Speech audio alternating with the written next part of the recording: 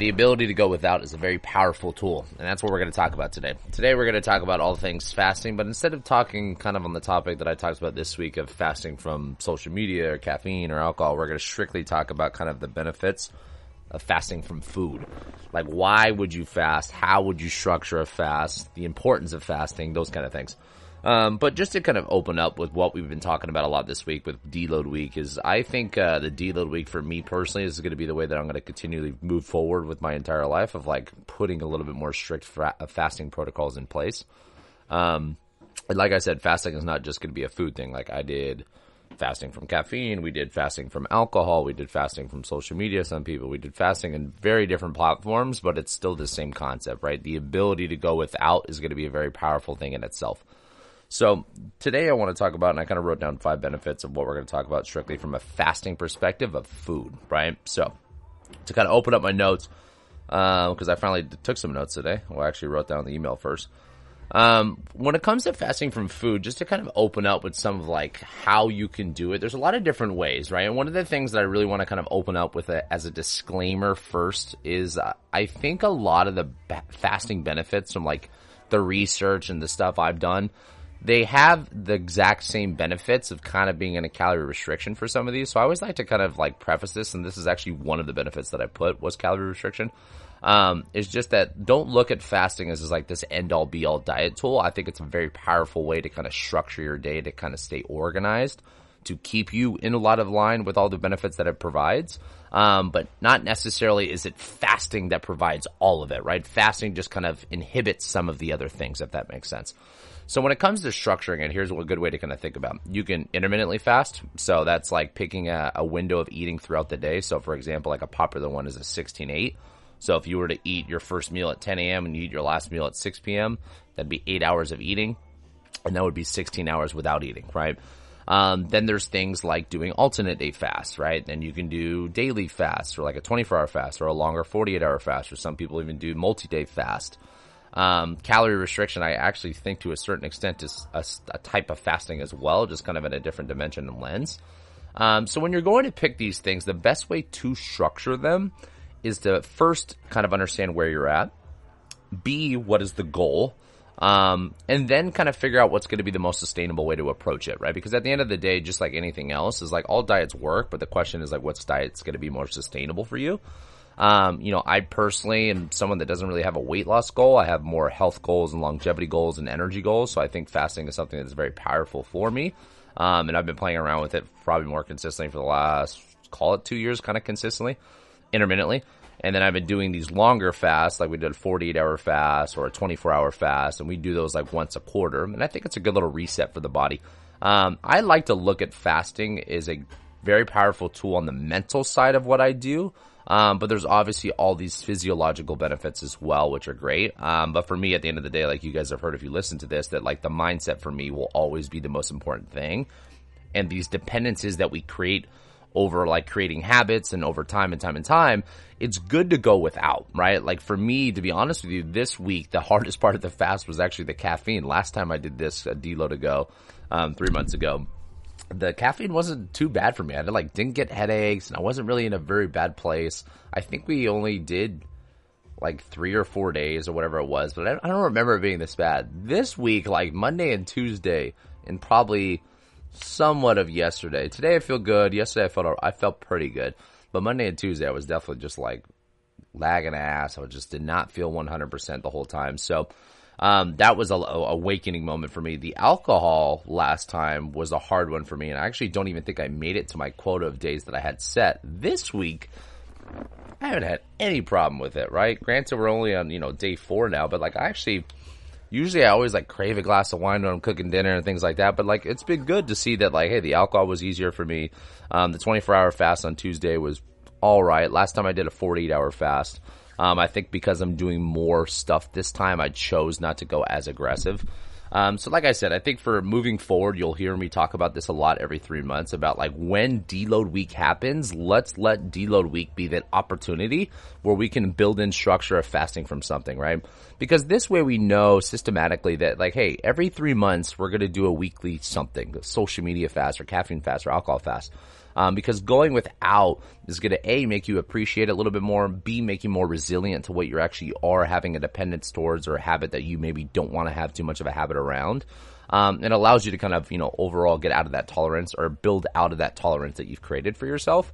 But let's jump right into it. So I want to jump into the food stuff. So the first one that I put, number one benefit, is improving metabolic flexibility, aka getting fat adapted.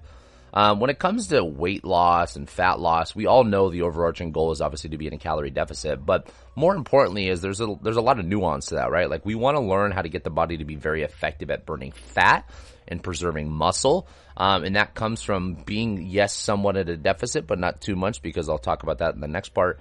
But also making sure that we're getting enough nourishment and we're getting the body to, hormonally and foundationally learn how to use fat as an energy source. So becoming fat adapted is a very powerful tool when it comes to fat loss, right? And when it also comes to building muscle and preserving muscle as much as we want. Because there's a lot of that conversation that happens all the time. If I'm not eating and I'm in an extreme deficit, my body's just going to be burning muscle and storing fat. Yes and no, right? Like, there's so much context that goes into that, and there's so much that, I can probably talk for an hour on all those things. Like, I don't want to go down that rabbit hole. So strictly for today, I want to talk about, obviously, benefits of fasting.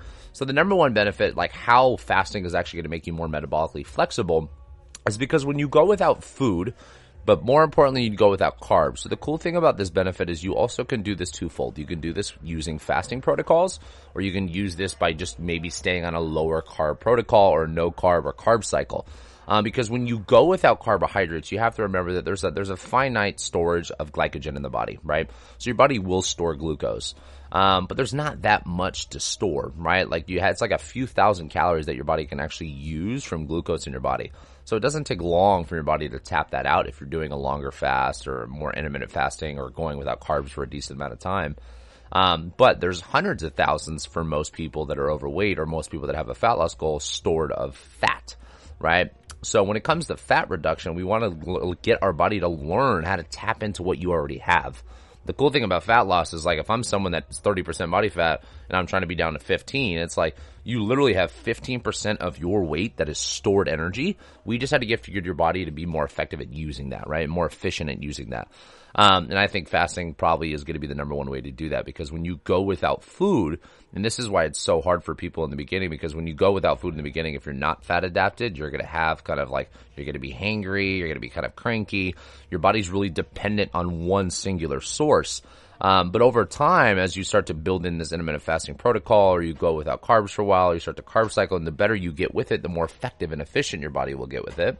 Then your body goes, okay, well, Corey's not giving me any carbs or any foods from that source, so what we're going to do is we're going to tap into what we have stored. So my body is going to now start to use fat more effectively, right? And that's what I think is probably one of the coolest ways from a diet perspective to staying lean and burning fat and preserving muscle, but more importantly is like an energy standpoint.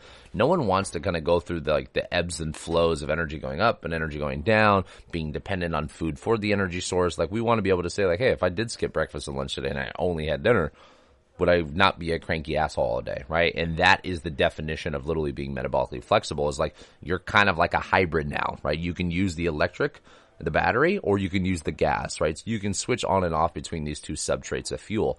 And carbs and fats are the two substrates that your body uses. So getting your body metabolically flexible is a very, very powerful tool for not just health and energy and vitality, but obviously, like we talked about, a fat reduction standpoint. The second one that I have written down here is helping reduce calories, right? So like I said, I think out of all the things that I've read in the past, even some of the research I was doing for this newsletter and this podcast today, a lot of it seems to run parallel benefit-wise from the fact that, like, you are in a reduction of calories, right? So you're in a net negative. So being in a calorie deficit will provide some of these longevity things, will provide some of these reduction of inflammation, will provide some of the weight loss, which obviously provides all the other health goals. So I think a lot of it, even the next three that I talk about, I would say, if I were to just take my educated stab at this, that I think a lot of it is due to the fact that fasting is a great way to reduce calories, right? Now, just like any other diet, if you think about why keto worked for some people, like keto worked really well for some people because you literally removed an entire food group, right? Fasting works for people because you're literally removing an entire meal from the day. So you're just basically constraining the time that you're eating for fasting, or you're going without food for a while, or whatever it is. So you could do like a 5-2 intermittent alternate day, like we talked about earlier. So I think it's a great way to reduce calories, right? Because at the end of the day, when it comes to weight loss and most health goals that people have set for themselves, if you can put yourself in a little bit of a net negative throughout the week, most times, you're going to be in a really, really good place, right? Now, the question and the kind of the nuance to calorie deficit, and this is my only thing that I kind of like ear people to kind of think about, I guess, is like when you're in a calorie deficit, your body is going to start to metabolically adjust, meaning make something up. I'm burning 3,000 calories a day, total daily energy expenditure. That includes exercise. That includes non-exercise activity. That includes my basal metabolic rate. That includes the thermic effect of food. Like, let's just make something up and say that total is 3,000.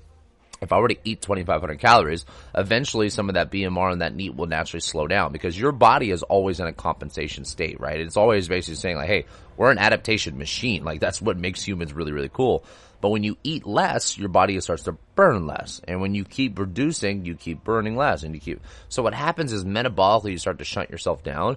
And this is why I think it's good to have periods of being in a deficit, but also having periods of being in maintenance. And obviously sometimes on the weekends, even being in a surplus.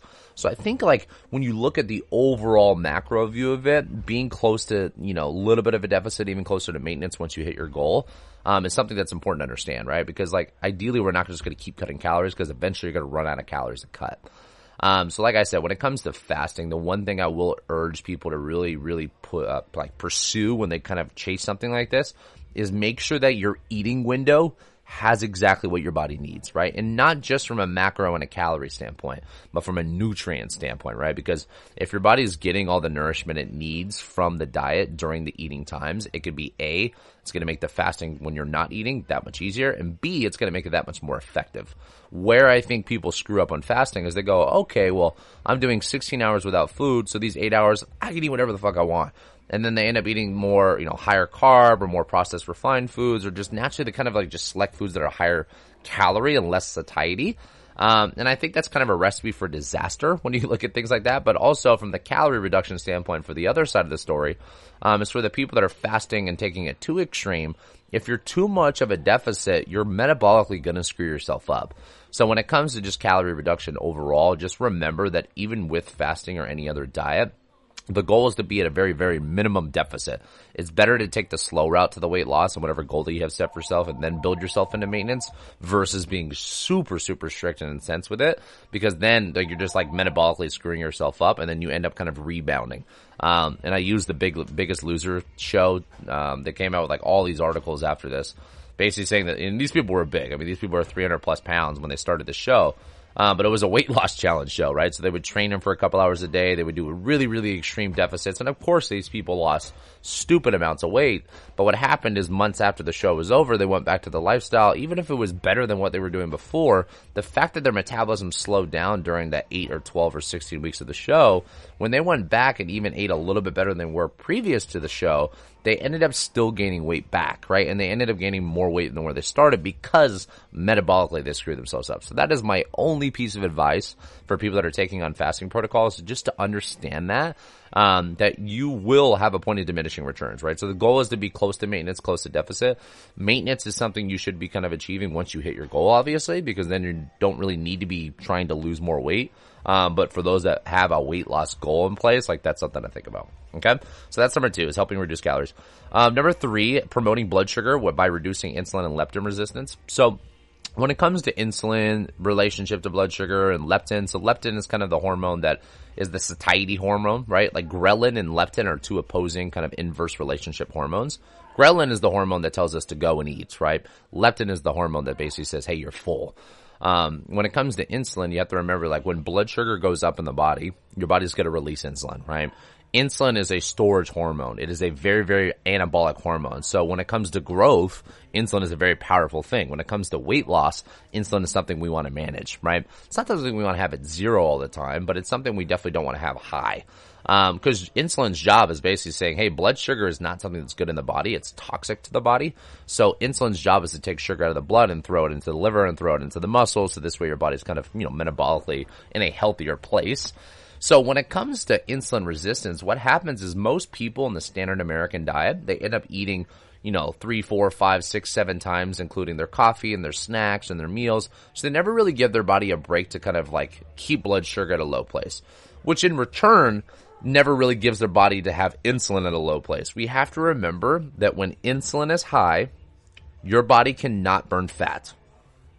Remember that. When insulin is up, your body can no longer burn fat. So if you always have periods of insulin being high, your body naturally is not going to be burning fat. So we want to have periods of A, being at a deficit, most importantly, B, having periods without food, so having meals and not snacks is a very powerful tool, or C, like we're talking about today, having periods without food, period, right? So intermittently saying, hey, 16 hours a day, I don't put any calories into my body.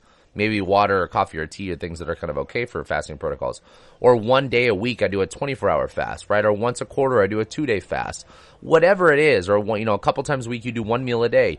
Having those periods without it allows us to keep blood sugar down, which allows us to reverse insulin resistance, which improves insulin sensitivity. And leptin is kind of the same thing. And we see this with a lot of people that are obese or overweight, that we naturally become insulin resistant over time or leptin resistant. And it makes weight loss nearly impossible for these people because hormonally your body is literally working against you.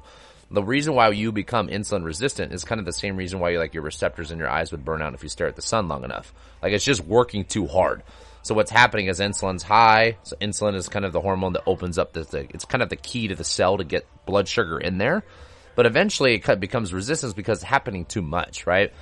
So what happens is your body's going, okay, well, sugar's high, so we're going to release insulin. Well, insulin, now we're insulin resistant, so it's not really working. So blood sugar stays high, so our body releases more insulin. And then next thing you know, it's just like this vicious circle, right? So fasting is a very, very powerful thing because it allows us to promote blood sugar control by reducing insulin and leptin resistance, right? And that's just something to kind of understand those. And from a weight loss perspective and health perspective, we definitely want to be managing blood sugar as best we can. Blood sugar is not something to be scared of it going up. I think it's more of how it mitigates itself. When I tracked on a continuous glucose monitor, like obviously it goes up with certain meals, right? So if I have, something like a dessert or a higher carb meal or whatever like that, like things that naturally are going to send it a little bit higher, it's not the end of the world if it goes up. The question is like, how fast does it rebound, right? And are we having the valleys and are we staying lower throughout periods? If it's always kind of up and back down and up and back down and up and back down, it makes the weight loss journey a lot more difficult, right? So that's one. Number 4, reducing inflammation and boosting brain function. So I think a lot of, from what I've read and from what I've seen on this one, when I kind of look at this, is fasting is a very powerful thing through autophagy and through ketone production, right? Autophagy is basically your body's kind of like the recycling system for your own body, if that makes sense. So like misfolded proteins, taking toxins out of the cell. Autophagy can be kind of inhibited or promoted through other things, like exercise promotes autophagy, a sauna can promote autophagy, fasting is probably the most powerful one, ketosis, keto, like these are all different things that kind of promote autophagy.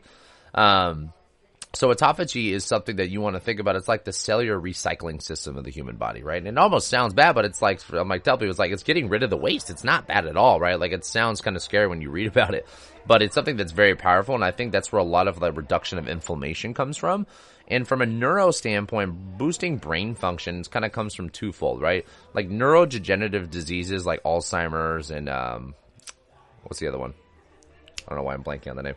But things like that, like a lot of these doctors are now calling it like type 3 diabetes, which is basically, that could be a blood sugar relationship. But fasting is also great for this too, because when you have periods without food or you have periods of low carb again, your body starts to then kind of produce more ketones, right? And these ketones are kind of like a cleaner energy source of the body, right? Like you need to remember that your body, like your brain, for example, your brain runs on almost close to 100 grams of carbs a day.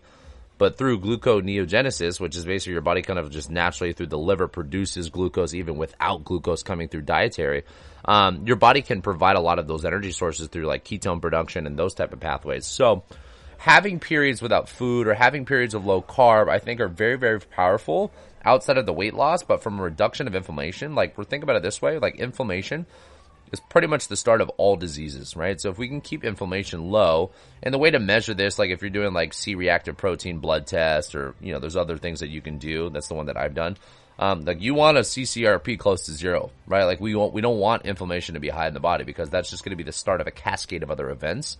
And from brain function, I think, if you talk to anybody that's done these long spiritual fasts, Like a lot of religions, people do fasting for longer periods, or they do Lent, or what's the other? I don't know why I'm blanking on all these things. Maybe I should be fasting. I need the brain function today. What happens is you see a common story as a feedback is people are like, hey, the first few hours or maybe even day for some people, like it's hard, but then they get to a point where it's like, it's easy. You're not really craving food anymore. Your mental clarity is like through the roof. And a lot of that is due to the fact that like ketone production is going to be a lot higher at that point.